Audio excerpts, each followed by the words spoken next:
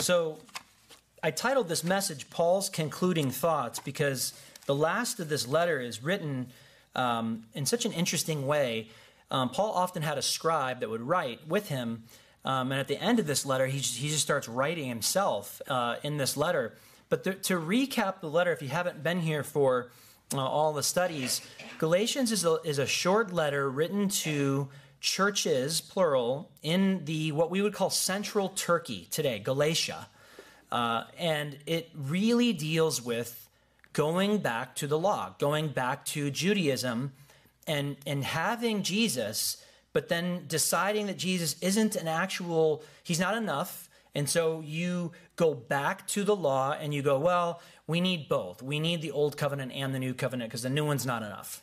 That's what these Judaizers were trying to tell these folks in the church. And some of them were buying in, and some of them were being manipulated, and some of them were scared because the Judaizers were brilliant and they knew so much. And some of these folks are novices, and some of them were just like, hey, I've never even heard of God.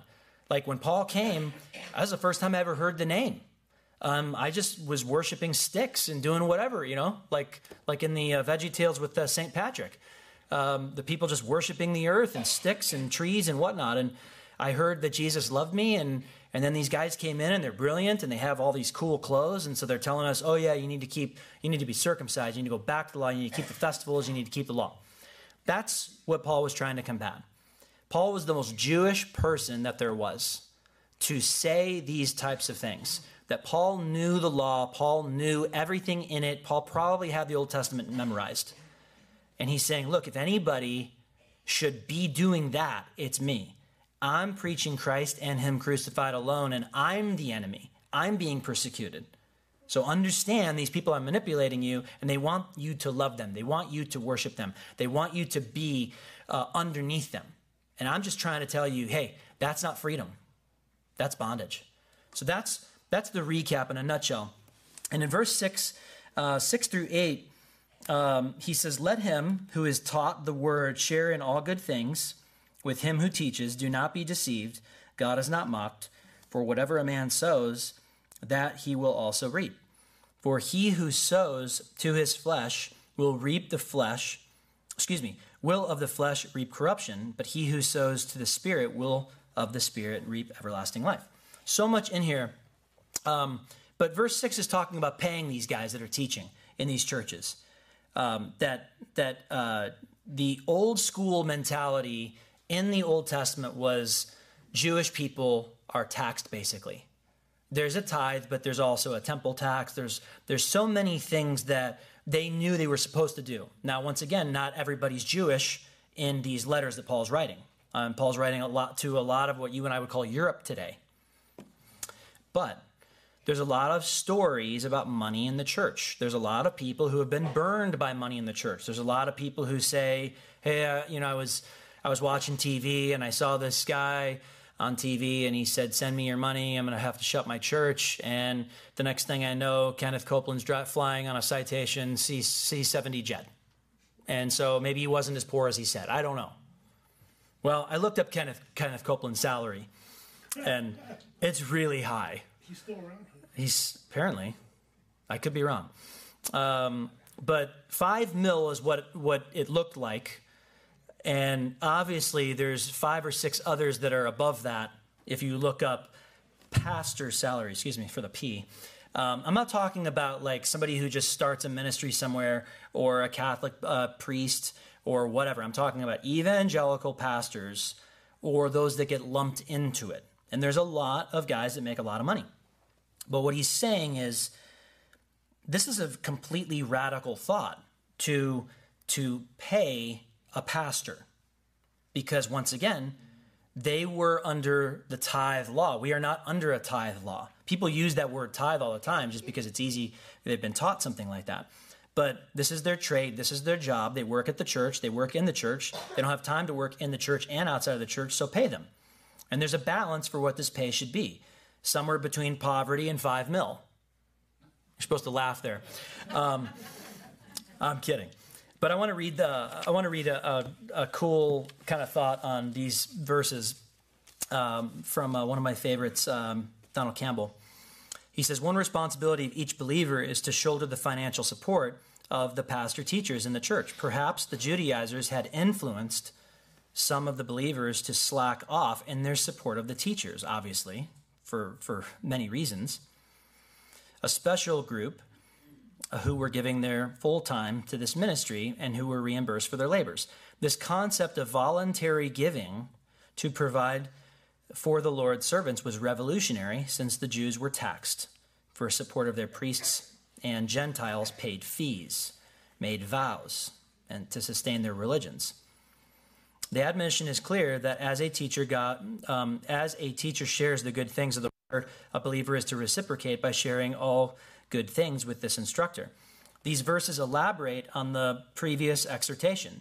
First, a solemn warning is sounded that God cannot be mocked. No man can snub God. A man reaps what he sows.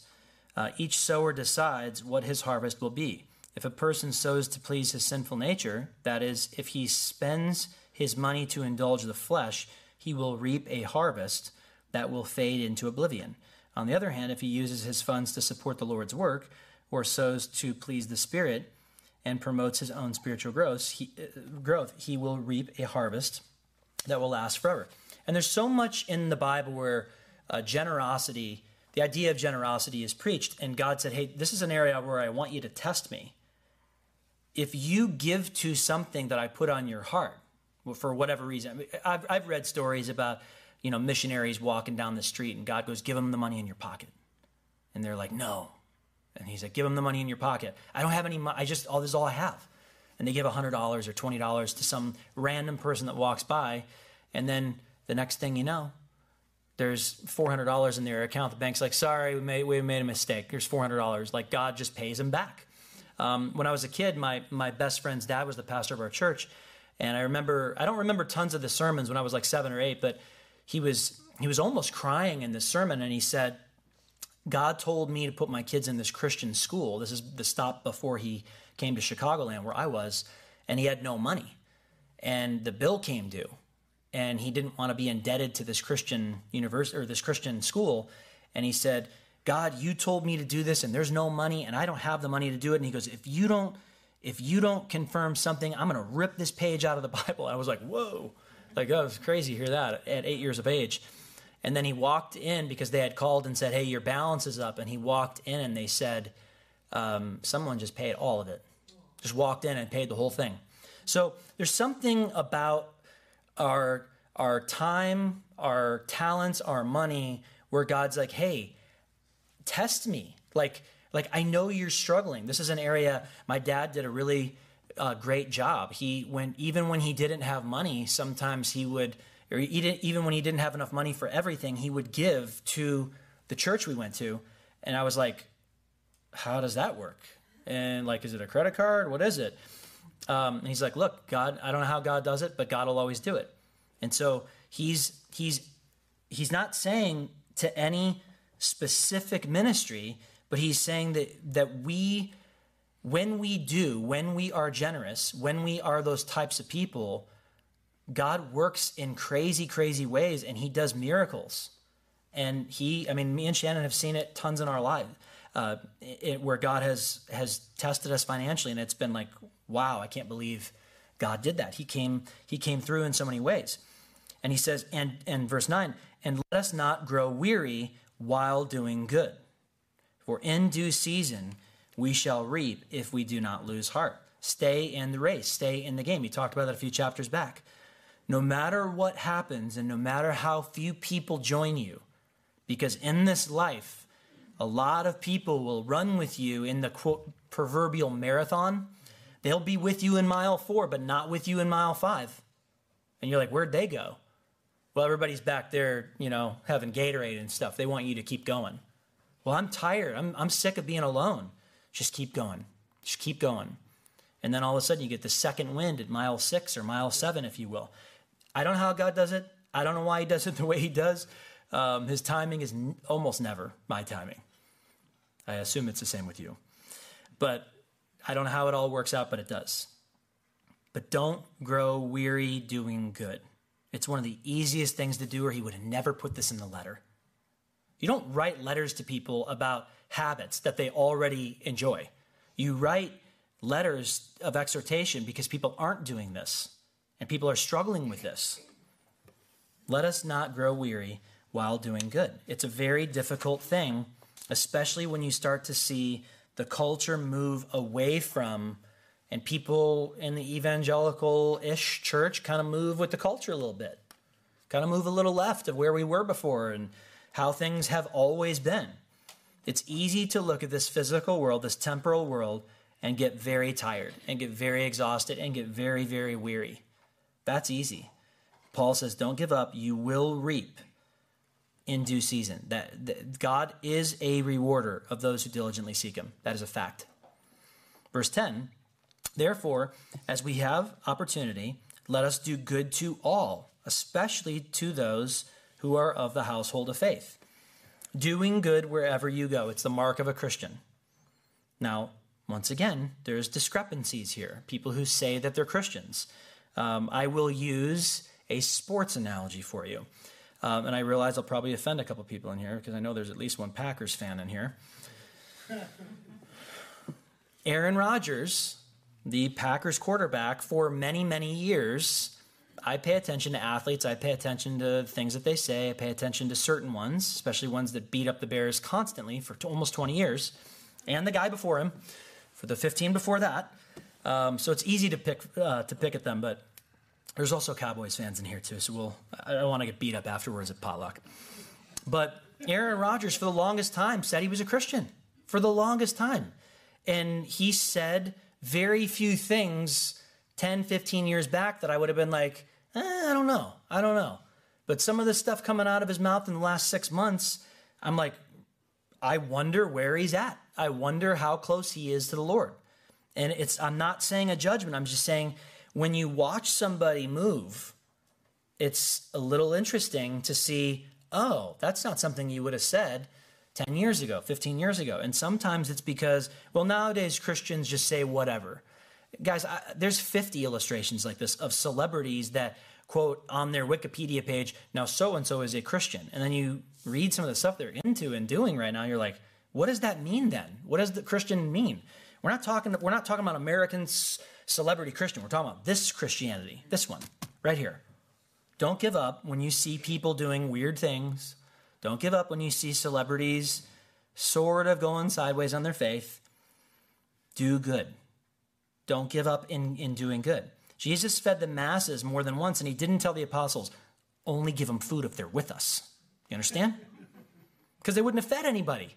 How could most of them have been with them? They weren't. Maybe a few were following from town to town, but not out of 10,000+ people.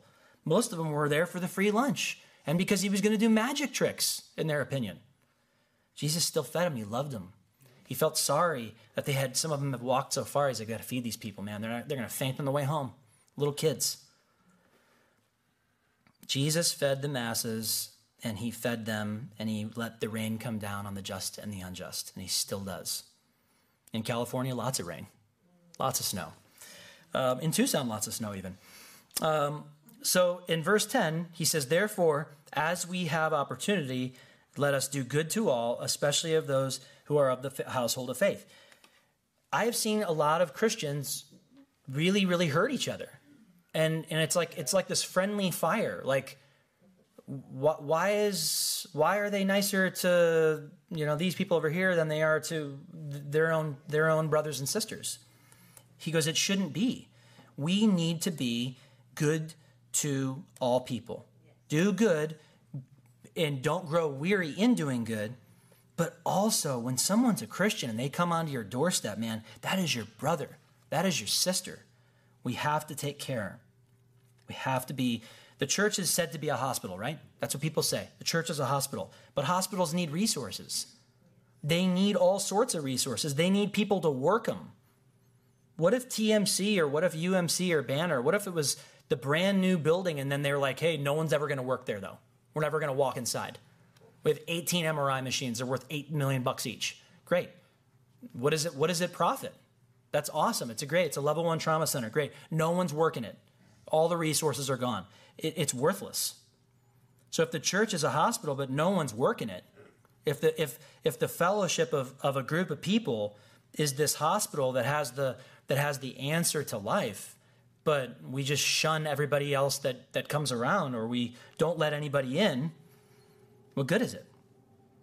Brand new hospitals are cool, but only if they're actually working hospitals. We need to take care of our brothers and sisters as well. And he starts to close it out in verse 11. See with what large letters I have written to you with my own hand.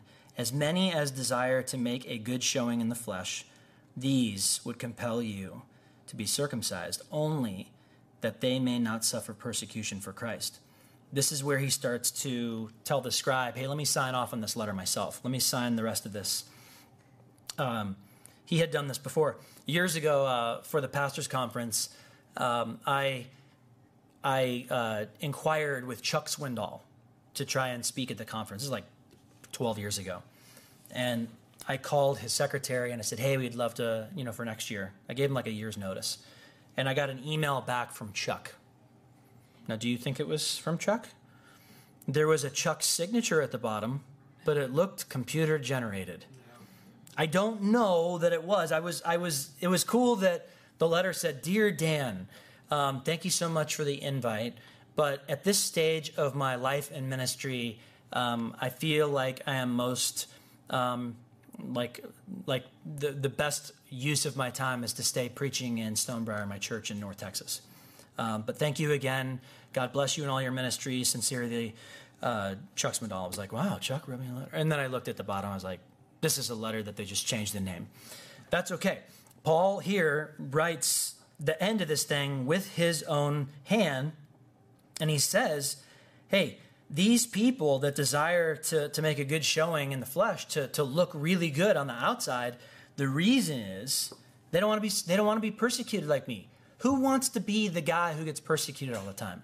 Let's join with the more vanilla Christianity. That's what so many churches have now moved. They've moved into this, quote, progressive Christianity where they're like, hey, we're okay with all of the social things that Christianity is definitely not supposed to be about. We're all good. We're all in. Look at how progressive we are.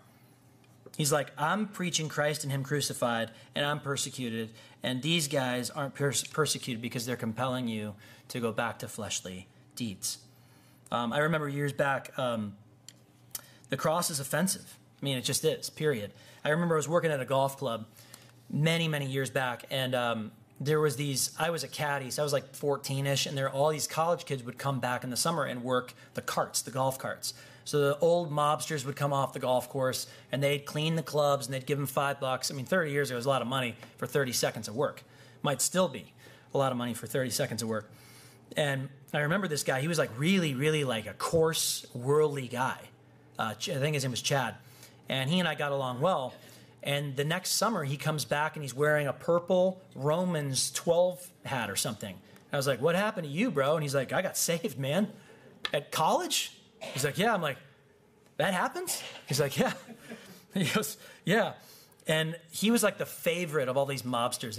Because he always had a coarse joke. He's good looking, like a football athlete type guy. And they hated him the next summer.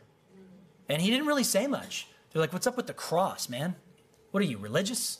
And they'd say things like that. He's like, dude, I got saved. Like Jesus Christ and him crucified. They're like, we're like loosely Roman Catholic, but that's offensive. So it was just one of those deals where you can be kind of one way with your faith, but if you're out with your faith, it offends. The cross of Christ is not for the faint of heart. Verse 13, for not even those who are circumcised keep the law. Remember that. The people who ever compel you to do, they aren't keeping the law perfectly. They desire to have you circumcised that they may boast in your flesh. But God forbid that I should boast except in the cross of our Lord Jesus Christ, by whom the world has been crucified to me and I to the world. You got to give it up. You got to be in for Christ first and foremost. If bragging about what you did for God was okay, Paul would be the one guy that I would think would be allowed to do it. He's the all-star. However, it's not. And he says it, God forbid that I would ever boast in anything that I've ever done except for my weakness. All good things have a proper place and a proper role, but all things bow to Christ. God is the giver of all good things. He's the one that gives you and I gifts. And we enjoy some of those things, and sometimes we get good at some of those things. But we don't then go, well, look at how awesome I am at football. Well, God gave you the athletic build to be an awesome football player. And when an athlete gives the credit to God, it's a beautiful thing. When they become an egomaniac, it's an ugly thing. Boasting in our weakness, Paul said, that's what I can share. That's what, he goes, the world is crucified to me, and I am crucified to the world. For in Christ Jesus, neither circumcision nor uncircumcision avails anything, but a new creation. The only thing circumcision, in theory, Old Testament-wise, meant is that you were in God's household. Like you did it because God told you to do it. And so you obeyed and believed God enough to do this thing. And lastly, 16 through 18, and as many as walk according to this rule, peace and mercy be upon them and upon the Israel of God. From now on, let no one trouble me, for I bear in my body the marks of the Lord Jesus Christ. Brethren, the grace of our Lord Jesus Christ be with you, be with your spirit. Amen. This is an interesting term, the Israel of God, because Israel means governed by God, so governed by God of God. Israel in the Old Testament was a covenant that God made with Abraham, and he said, you believe me, and I'm going to do this thing. I'm going to create in you a seed, and through that seed is going to come the deliverer. And so this idea of the Israel of God, it's an interesting wordplay. It's the new creation. It's a new citizenship of which God allows those in Christ citizenship. The Israel, those of God, is this new citizenship, the new Israel that's coming. But grace upon grace is how Paul leaves this, and he often does that. Because I ask nothing more of you. Please understand how much I love you guys, how much I want this church to thrive, how much I want these Judaizers to leave and to reveal and to play their hand out. Please understand how much I love you guys. Don't let them fool you into anything but Christ and him crucified. A couple of thoughts to wrap it up. Obviously, many people have taken advantage of money that comes through a ministry in our culture. You give money to some ministry and you find out some ministry guy who's got, 3 houses, one in Del Mar, one in French Riviera, and he comes to church, he's, wearing Wrangler jeans. We just need your money. We need your money. There's a lot of that, okay? You guys know that. It's one of the reasons we don't make a huge thing about money. We don't talk about money hardly ever, because we want that to be something that God compels a person, not because Dan's so great at asking for money or building campaigns or whatever. Because I've been through all this. My whole life I've been through, quote, building campaigns and land campaigns and the thermometer, how much are we down, all that. I've been through all that. Seriously. I was with a church with 5 years of buying something, 10 plus acres, 5 years of buying the land. Every week we saw the thermometer. I'm already hot, just looking at that thermometer. But there's an opposite extreme when there's some pastors who can't take their families to dinner. A buddy of mine shared with me years back that there was a board member that wanted him to be poor because he thought that was admirable. He thought it was admirable for him to be dirt poor. And it's like, well, it's admirable for you to have like a normal salary, but like, why is it admirable that he has to ask people to take him to lunch? Why is that admirable? And I've seen that in my life in several stops. But there needs to be a balance. There needs to be a spirit of generosity among people, but not just financial. That people would be like, hey, what do you want? God, what do you want me to do? Like I'm able to work, I'm able to serve, I'm able to do whatever. I was blown away about, 3 months ago. Jonathan Alameda, who spoke for me not too long ago, whoever's phone's ringing, you're buying us coffee. That's a Pat Lazovich. This is his pulpit, so it feels very good to say Pat. That's Pat's gig. I don't know, December 3rd or 4th, whatever, there was 20-something guys here that ripped this carpet up. We had more guys than we had work that day. And then the weather was bad, but it was just like the wind in my sail was like, whoa.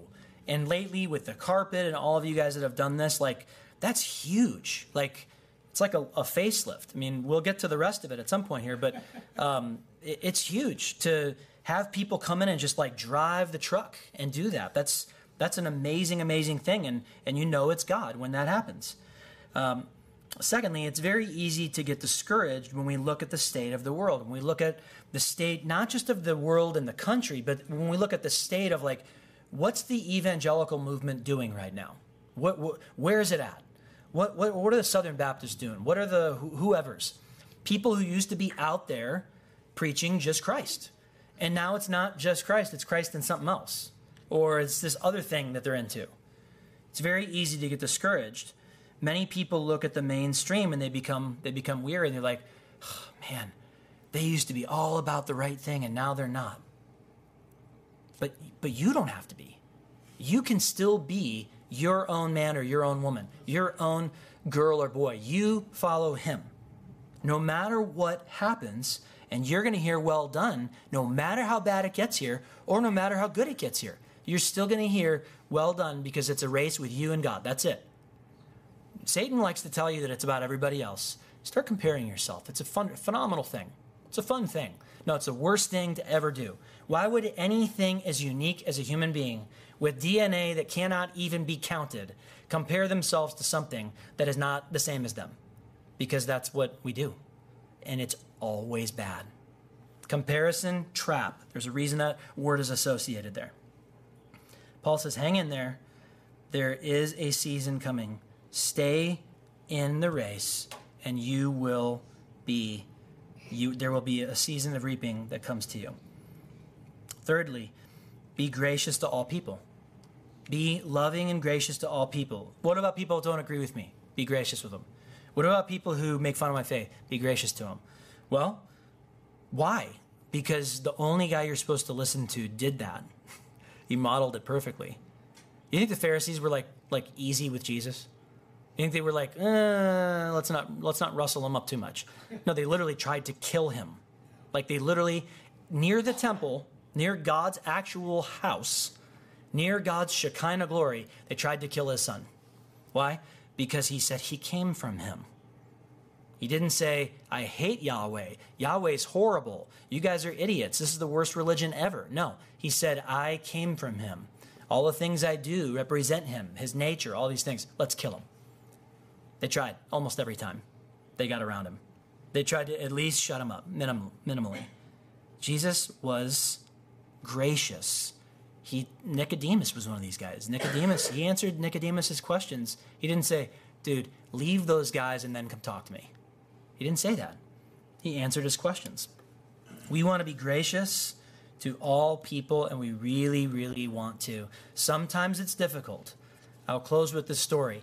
I was working at a little Irish steakhouse type place when I was 19 years old in Bible college, and this kid came to me and he said I grew up in a town called Wheaton, which was at the time in the 90s known for having more churches per capita than any place on the earth, and more. What I mean is more Christian churches. That's not the case anymore, but that's how it was.